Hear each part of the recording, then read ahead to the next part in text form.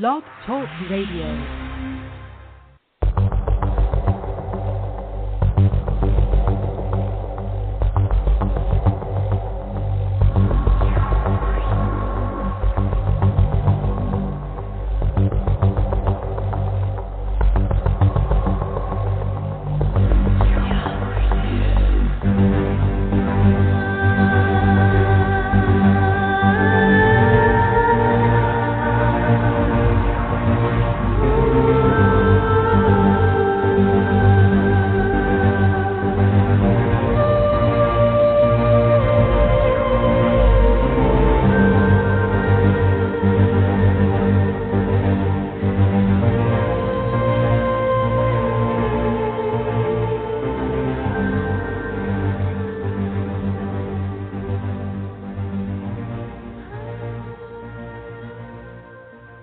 It is Thursday, June 26th, 2014. This is the Hermetic Hour. I am your host, Poke Runyon, and tonight we present a discussion on the magical aspects of Abraham Merritt's, that's 1884-1943, novels and stories of exotic fantasy adventure. Merritt was a highly respected journalist who wrote his colorful tales of the occult and the bizarre for his own pleasure and not as potboilers for the pulps, even though ARGOSY and other pulp magazines were his main outlet. Now, his work had the quality of literature and the mytho-folkloric erudition of the Robert Graves. Merritt had a library of over 5,000 books on myth, folklore, and the occult. His tales of lost cities, ancient secret cults, and strange otherworldly phenomenon are unparalleled in beauty and imagination. His People of the Pit, 1917, was a profound influence on Howard Phillips Lovecraft, and Merritt's masterpiece, The Ship of Ishtar, 1924, described Richard Shaver's interdimensional Simultane concept. And, of course, it was also the template for our pathworking soul travel boat. His Dwellers in the Mirage, 1932, was an inspiration for my science fiction novel, Drell Master.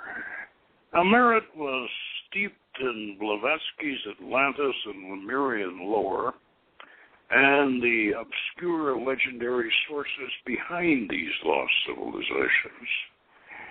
His The Moon Pool, 1921, lured us out to the ruins of Lemuria in the Pacific. See Beyond Lemuria. So, if you want to spend an hour with the Dream Maker, then come along with us and we'll set sail for Evening Isles. Fantastical. Now, consulting little Wikipedia about Merritt, which of course is a nice article on him, we find that he was born in Beverly, New Jersey, and moved to Philadelphia, Pennsylvania in 1894. Originally trained in law, he turned to journalism, first as a correspondent, later as an editor. And according to Peter Hanning, Merritt survived a harrowing experience when he was a young reporter at the Philadelphia Inquirer, about which he refused to ever speak. But would, as Hanning claims, mark a turning point in Merritt's life. Whatever that was, Merritt certainly was not he didn't quail from adventure. When he was 18 years old, he was down exploring the jungles of Yucatan back at the turn of the century, and actually uncovering ruins that what we now call, what they then called, no white man had ever seen. Merritt was a world traveler and an adventurer, and a very consummate scholar of folklore and the occult. Really, he was in his own way, a very accomplished cultural anthropologist, specializing, of course, in the shamanic and the occult activity. So he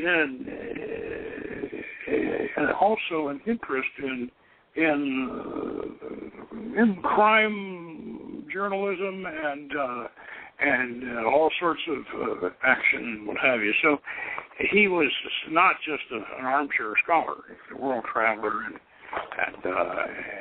and he was a very, very successful journalist. In fact, he was one of the highest paid journalists in the United States. He was the editor of a Sunday supplement called the American Weekly. Now, I know a lot of you these days, you don't remember. You've probably seen the Sunday supplement parade and some of the magazines. But back before and during and right after World War II, these big newspaper chains, like the Hearst chain that Merritt worked for, they had a weekly magazine that went out with a Sunday paper, and this magazine was as important as was Saturday Evening Post, and it had a circulation, of course, that was tremendous. And so Merritt was the longtime editor-in-chief of the American Weekly, and as I said, at one point he was earning. And at the end of 1919, he was earning $100,000 a year, and that, of course, is, gosh, that's well over $500,000 a year, more like getting up toward $8,000 a year, $800,000 a year today. So the man was very, very successful as a journalist, highly respected.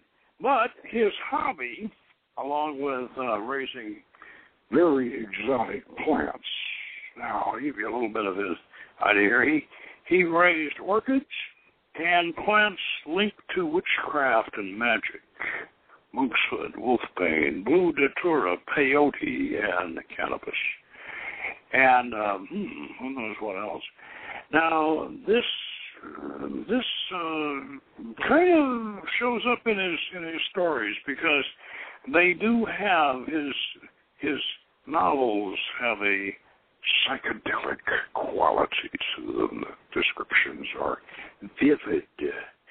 And in fact, I was mentioning to Zandria before we went on the air that I'm wondering whether or not he's had access to a little psilocybin in there, because his descriptions of his lost worlds and his mysterious hidden empires, they really shimmer and glisten with that electric, glowing psilocybin look.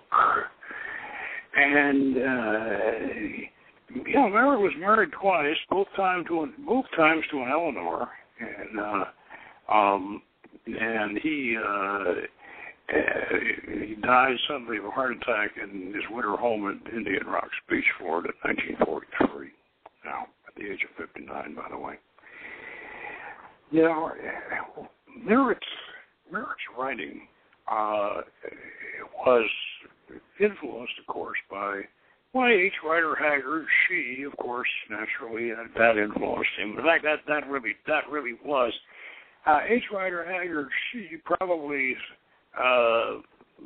was a basic plot line that Merritt used several times, because he liked the idea of the hero who was a reincarnation of some ancient warrior. He used that a couple of times, and of course that's in She. That was Haggard's plot. And the mysterious, very mysterious, magical female figure. Now, of course, in the case of She, Aisha, She Who Must Be Obeyed, she had a kind of an evil touch to her. Merritt's heroines were usually rather virginal, mysterious, basically good, and usually very, very scantily clad, which of course appealed to teenage readers of the pulp magazines, naturally. In fact, if you go on a search, I think you'll find it in Amazon somewhere. Somebody has done a modern reproduction of a Planet Stories with the Ship of Ishtar on the cover, and that is, boy, is that ever sexy. But let's talk a little bit about the magical aspects and how this influences magic. Certainly influenced me. I know when I was growing up as a kid, back when I was 16 years of age, I read The Moon Pool. Now, The Moon Pool was one of Merritt's Lost World novels, and it appeared, I think, first in 1918, and then it finally came out. I was in magazine form, and in two different installments. There was Moon Pool, and then there was Conquest of Moon Pool, and they put them together and made and published them as a book in 1921. So when I was 16, of course, that was long after 1921. I know some people think I'm very old, but actually I'm really, I'm really not that old. I just turned 100 just recently. But anyway, so in 1916, I was when I was 16 years old, that was back around 1950 something, and so I read The Moon Pool, and The Moon Pool is one of these Lemurian stories. And it's based on, kind of some Blavatsky and Churchward, of course. And also, Merritt he wasn't just satisfied with Blavatsky and Churchward. He dug into the actual folklore, really obscure legends that back these things up. He went to Blavatsky and Churchward's sources. And he was that profound in his research, and so he had got an old account by a sailor from back in the whaling era of the Venice of the Pacific, Don Madul, this fantastic complex of ruins out in the middle of the Pacific, out in the middle of Micronesia, on Fonte Island. In those days, they called it Ponape. It's now Pompeii. But anyway, this strange stone city that covered 11 square miles, right in the middle of the Pacific, and nobody wanted to talk about it because nobody could figure out what it was all about. I mean, here's this 11 square mile stone city, completely deserted, out there on this island in the middle of the Pacific, and hardly anybody knows anything about it. So Merritt, with his nose for folklore and all that, and he conceived that there was a pool there in the vault in the middle of the fortress and what have you, which we eventually went to and got down into and everything else. But that's, you can pick that all up in Beyond Lemuria and you get around to it. But anyway, according to Merritt's story, there was a strange, sparkling, but beautiful but very evil creature called the Dweller that came up out of this pool in the middle of the vault, in the middle of Non-Madol and the island out there. And this Dweller lured people during the full moon into the vault, and it put its mark on them, and they became slaves. And they were taken down into an underground cavern way below the island, this huge cavern, in which the last the last survivors of Lemuria had this civilization that was, now if this is beginning to sound somewhat like the Shaver Mystery, that should not surprise you, because Merritt was, not just according to me, but according to Wikipedia, Merritt was quite an influence on Shaver, and he obviously was.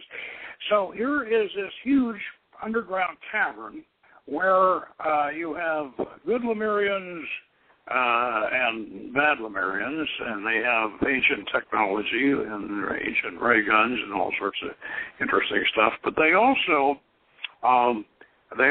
have a race of frog-like creatures that are their guardians, and the dark Lemurian dark forces. They worship the Dweller, and he brings them slaves, and they make sacrifices to him. And this Dweller is one of these creatures that Merritt liked to create. Merritt liked to create completely alien creatures. He wrote a book called The Metal Monster, of which I'm sure had an influence on the guys that wrote the Transformer movies. The Metal Monster was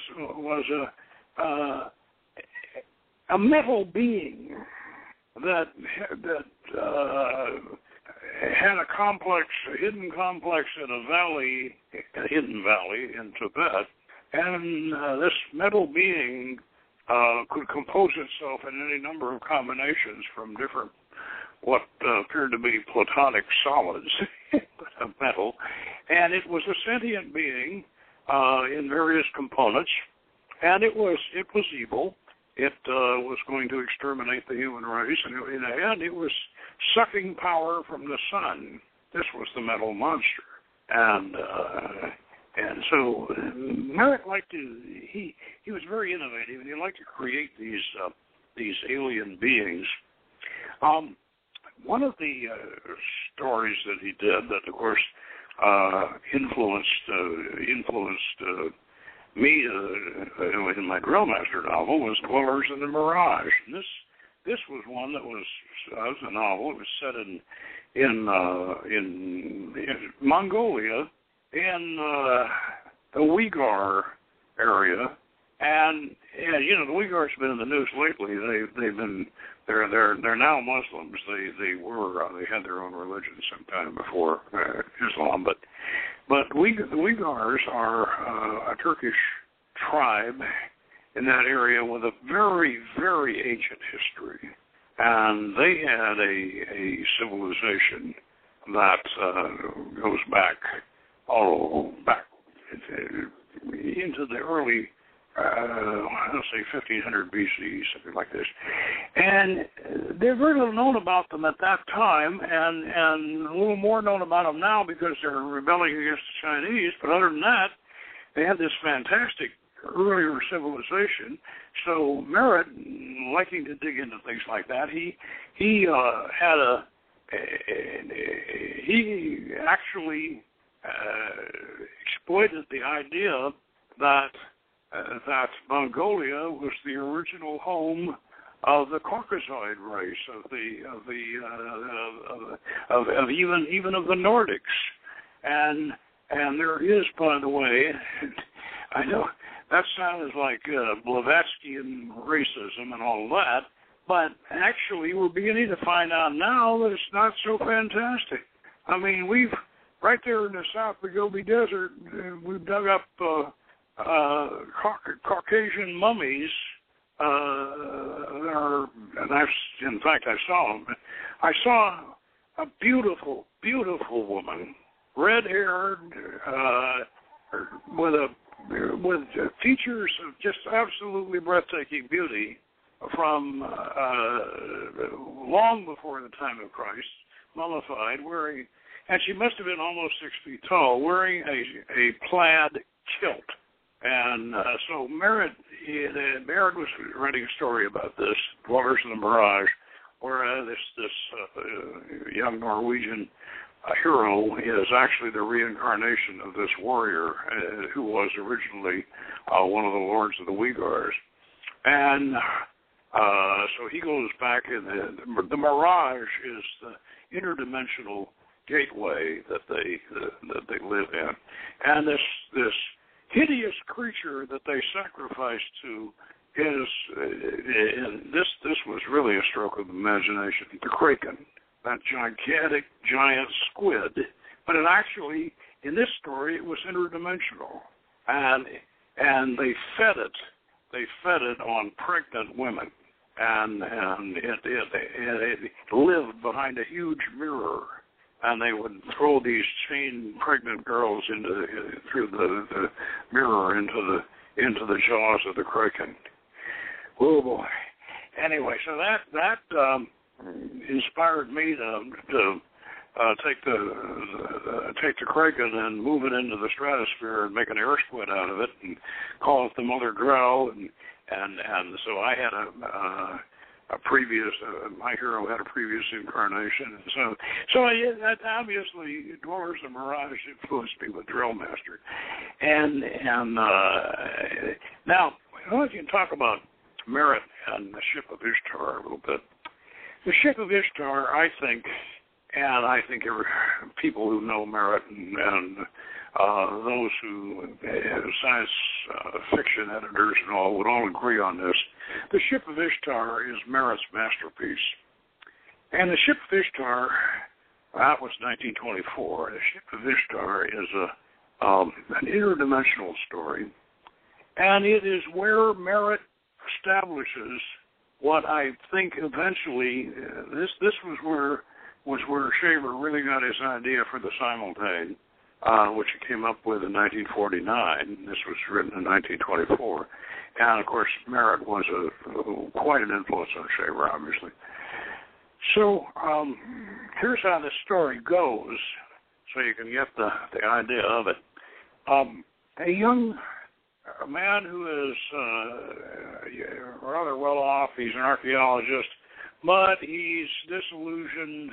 It's the lost generation. He's come back from World War I, and he's suffering from what we now call combat stress disorder, whatever, and they call it shell shock in those days. And he's disillusioned and all, but he has a very good friend, an old archaeologist over in Iraq. And so he gets this big crate, comes in from Iraq, and he opens up the crate in his room, and the crate has inside it a great big, what appears to be a stone block, but the block isn't all that heavy, and the stone is kind of translucent, and it does have cuneiform carvings on it. And there's a letter, of course, from his friend, the old archaeologist, which is kind of an enigmatic letter telling him he's sending him this block. And perhaps he can just decipher the hieroglyphics. Well, not hieroglyphics, they're cuneiform. Perhaps he can decipher that, and the old man doesn't have time to, so he's sending the block to him and whatever.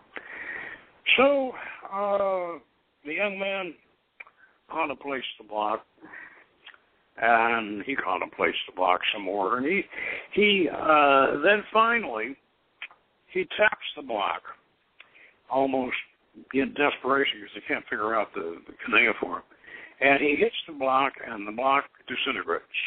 And it's late at night. The block disintegrates, and inside the block he finds this model ship.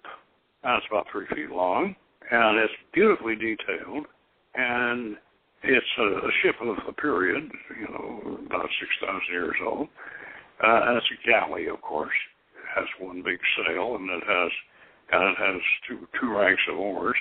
But it is all white from the bow to amidships. It's all white, and from amidships to the stern, it's all black. And there are little figures both at the oars and on the decks, and the detail is exquisite. And the ship seems to have some sort of a supernatural quality to it, obviously. And so he contemplates it some more, and the ship emanates a very cloying odor. It's very, very almost a narcotic odor. And he starts to go into an altered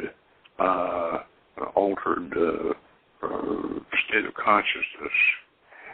And then he is overwhelmed, and the walls of the room fall away, and he is drawn into the ship. Now, at this point, what I'd like to do is I'd like to read the description of that interdimensional experience.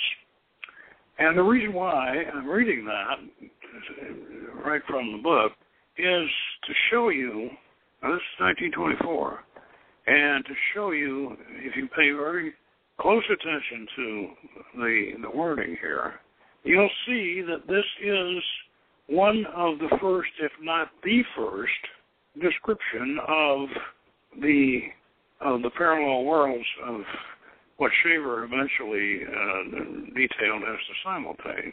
Now, Shaver's version of the Simultane was also influenced by H.G. Wells' Time Machine, but this was the original template for it. Now, we'll go ahead and find this for you in the book, and I'll read it to you. He opened the bedroom door cautiously and listened. He slipped through and back to the room where the ship lay. Lifting its shroudings, he drew one deep breath of wonder at its beauty, and then turned off the electrics. And as his eyes accustomed themselves to the darkness, he caught a dim shimmering where the ship rested, faint reflections from the avenue's lights penetrating the window's hangings. How silent the room had become. It was filling with silence, as a vessel fills with water. Now a sound broke the stillness, the lapping of little waves, numerous, languorous, caressing. He realized that his eyes were closed. He strove with all his might to open them. The lapping of the waves came closer. By an effort, he half raised his eyelids. There was a wide mist opposite him, a globular mist of silver drifting down upon him as though it were the curved breast of another world, an impacting world. No, an interpenetrating world. Fleeting, incredibly swift was the comprehension. In the infinitely small point of time it sparked through his mind. He knew it for revelation, explanation, the only key to the inexplicable. By light of that spark, Kenton saw the globe upon which he lived. Not for what it seems, but for what it is. An etheric vibration. An etheric vibration between the intervals of whose pulsing pulse the electrons of other interlaced worlds upon worlds, children of that primal force, whose vibrations are matter in all the guises that we know and that we do not know. He visualized these worlds and his own as congrees of electrons, each in reality as wide apart as the planets from each other. As those same planets from the sun, he saw through the abysses of space between these specks myriads of similar congrees grouped into unseen, unseeable worlds, each world spinning, whirling, yet untouching and untouched by any other, interlaced, interlocked, interpenetrating, embracing worlds keyed to lower and higher pitch than ours, and each in utter ignorance of the other embrace, worlds moving through and about us, worlds registering no more upon each other than do the thousands of wireless messages upon the receiver untuned to receive them, worlds interfering with each other no more than do the dozen messages that freed from contact with each other by their varying scales of vibration pass simultaneously over a single wire. On one of these interpenetrating worlds sailed this Ship of Ishtar. Well, that is the blueprint for the Simultane. And I don't think that anybody described it quite that fully and that well before that particular period. If so, please inform me. I'd like to know, because I think that's the earliest full description of the parallel worlds theory. And now the Ship of Ishtar is a masterpiece and a classic for more reasons than just that. What we have here is, as Kenton finds out when he gets on the ship, the ship is the eternal prison of the handmaiden of a priestess of Ishtar and the acolyte of a priest of Nergal that have been condemned by the gods to live in conflict, divided on this ship for all eternity. And this came about because 6,000 years earlier, the priestess of Ishtar and the priest of Nergal, the god of death, are the counterpart of Mot. They fell in love, and they consummated this love in the temple of Ishtar, and this was such a sacrilege to the gods that the goddess of love and the god of death that their high priest and high priestess should come together and have this illicit congress was so upsetting to the gods that they held a tribunal, and the gods themselves stood in judgment, and they cursed these two to this other dimension, this ship, where they would forever be held apart by this barrier. And so what happened was that so great was their love that after a certain period of time, they kept trying to come together in this invisible barrier, and their love was so great that they finally succeeded. They finally succeeded, and they went off to eternal bliss. In other words, love conquered the curse of the gods, but that left the handmaiden of the priestess of Ishtar and the acolyte of the priest of Nergal. That left them to continue in this cursed state. But the difference being, however, that there was no love between these two.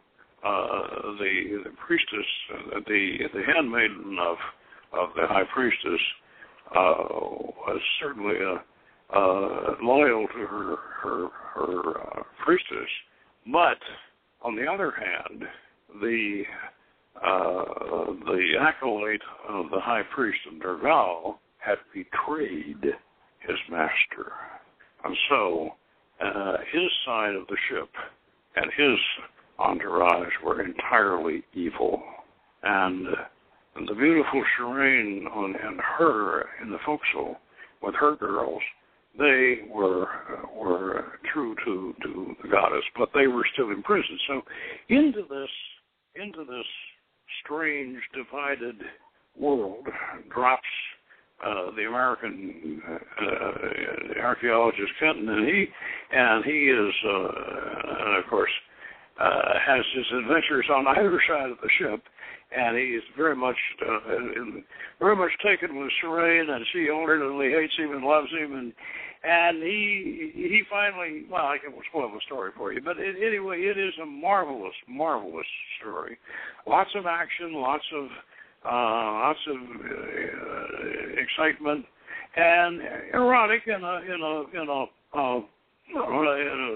decent sort of way, but obviously erotic because Shireen is very attractive and doesn't wear very much, and but this is literature.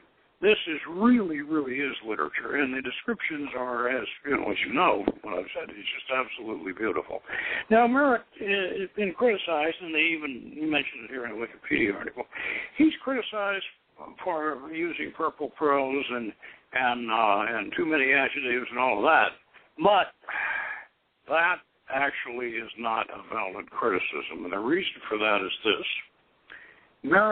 Merritt's descriptions are not icing on the cake. Merritt's descriptions are the cake. In other words, he is a visionary, and he is way ahead of his time as far as his perception of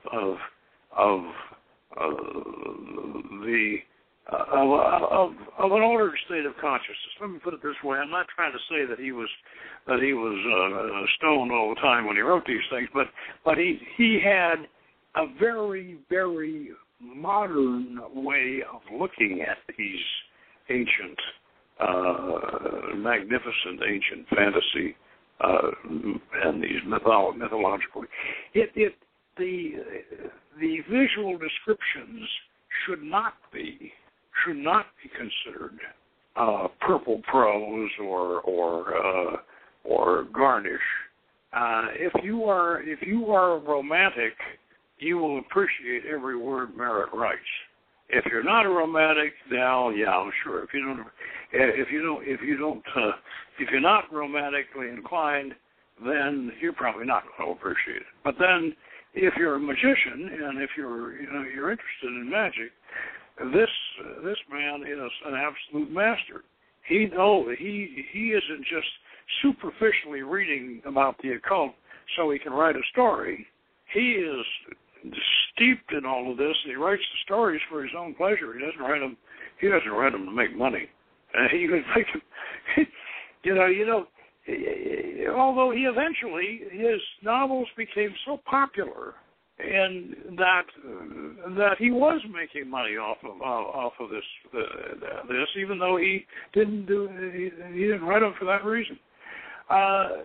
Merritt is, as I said, he is literature, and the Ship of Ishtar is a masterpiece. So I would strongly recommend that one. But then again, on the other hand, Moonpool, which we've discussed, certainly has a lot of aspects that relate to things we've done, like the film Beyond Lemuria and whatever, and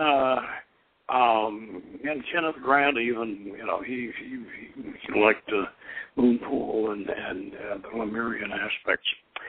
So let's discuss some other Merritt work that I think would be very interesting.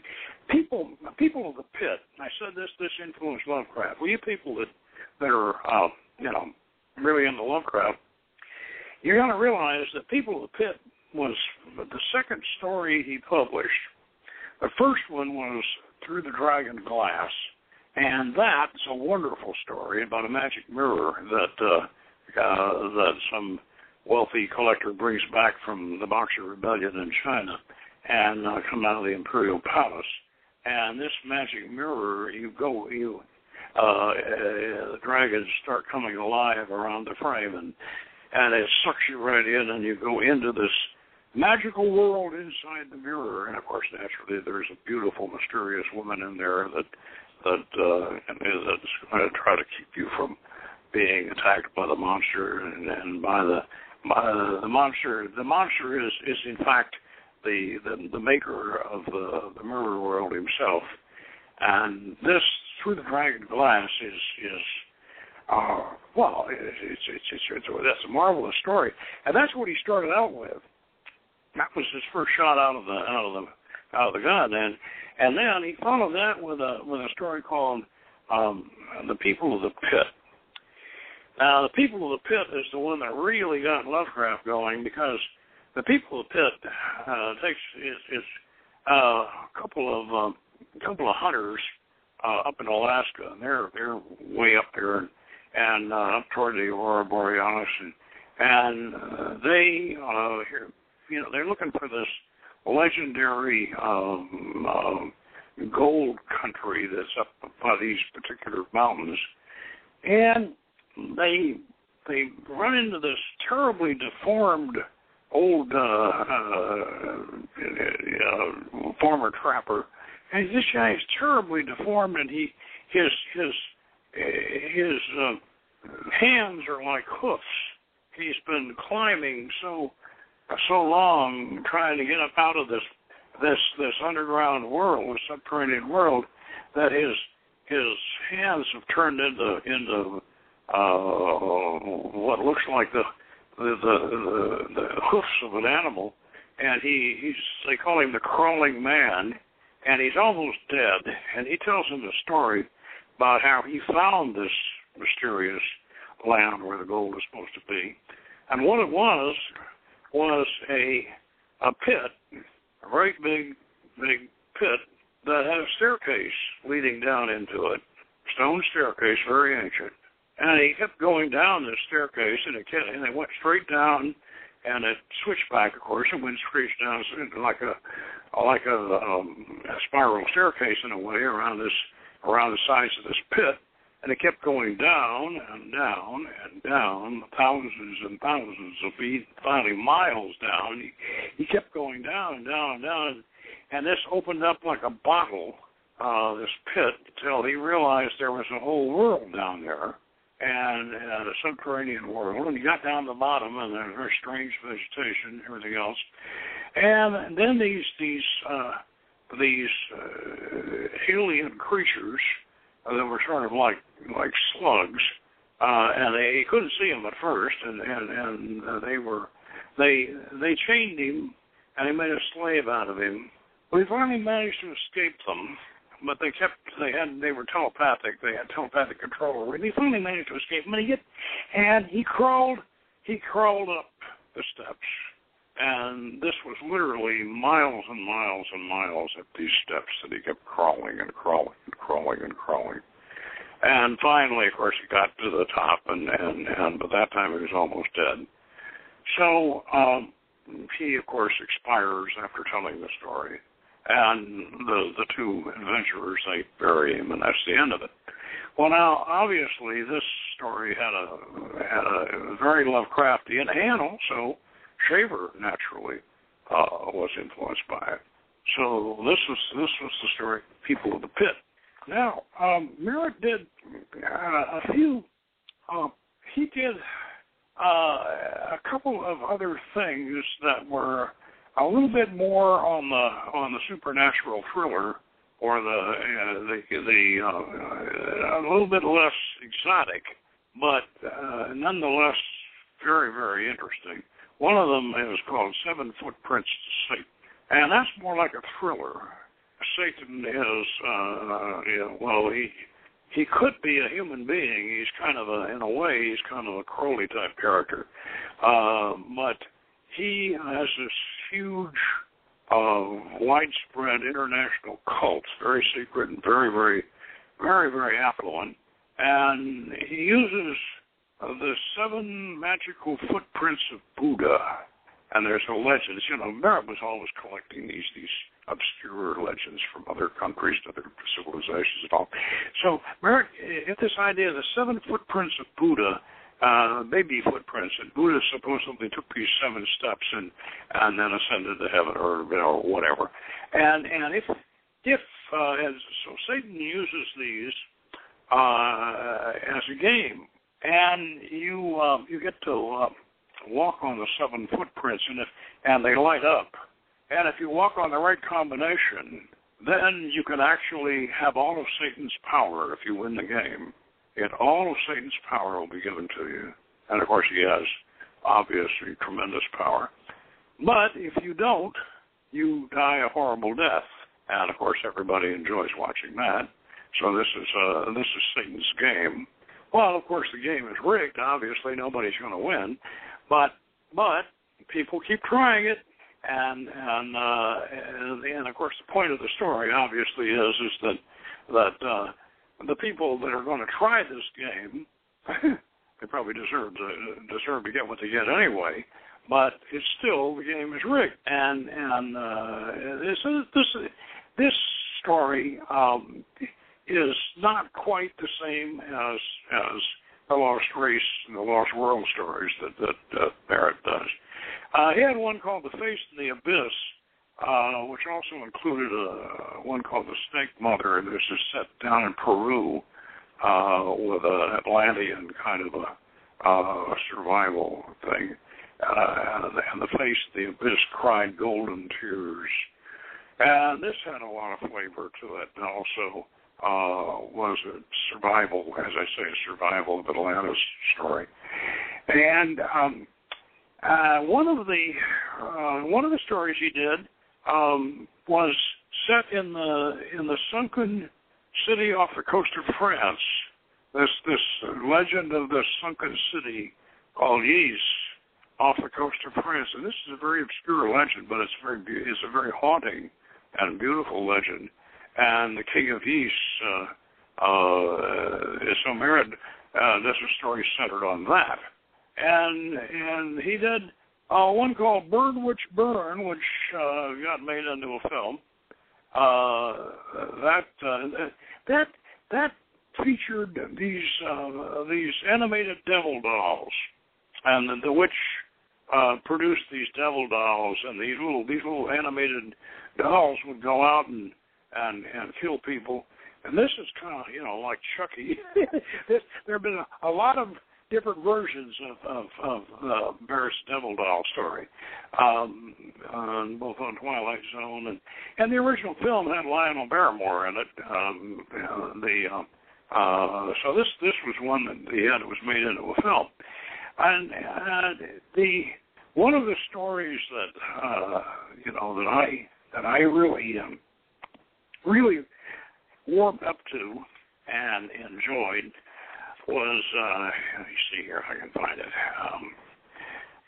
This particular one, I wanted to get the title of it.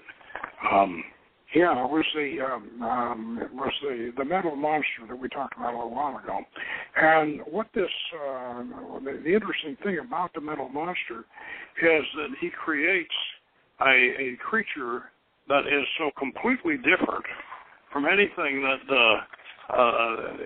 anything that we could conceive of before. It's a living creature of metal that manages to put itself together into various forms, almost like I say, it influenced the Transformers story very, very definitely, and it also is in a presage of solar power. It is sucking power from the sun. It's robbing the Earth's. It really is. It has these huge fields robbing the Earth of solar power and solar energy. And this is a very, very kind of a scary concept because, we do derive so much power from the sun. Anyway, Merritt is a terrific influence on both the occult and of course on other writers of fantasy. So I think he really fits into our magical perspective, and I think that we should especially pay attention to his Ship of Ishtar. And when I said that the Ship of Ishtar influenced our soul travel boat, but I should mention that Merritt didn't just make this Ship of Ishtar up out of whole cloth. He he had the French writer Lenormand in his collection, and Lenormand mentions a bark that Ishtar sails across the ocean to reach the underworld, and so he borrowed from that, and that was where he got the idea. But what we did, based upon the Ship of Ishtar, we created a soul boat, which is all black on the port side and all white on the starboard side to match the two pillars in the temple. And it's shaped like an ibis. In other words, it has an ibis beak. Those of you who have the pathworking video, you can see the boat on the altar top at the end of the pathworking video, and it has a cockpit, it has a rudder, it has a compass in it, and then it has two candle holders on the thwarts where you put these little colored candles on there, and it has a nice fantail. It's detailed in silver, and the wings are folded, of course, along the side of the boat. So you place it on top of the altar and point it toward the soul door or toward a hanging mirror, and then you can, make yourself, make your spirit body very small and climb out on the altar top, get in the boat, and sail through that soul door or mirror. And you can fly over the paths that you have already traversed. That's the idea of it. And this idea actually came from it was derived from the Ship of Ishtar, which in turn was derived from Lenormand. So Merritt has been an influence on us and on Shaver and on Lovecraft and on I'm sure many magicians have really enjoyed his beautiful stories.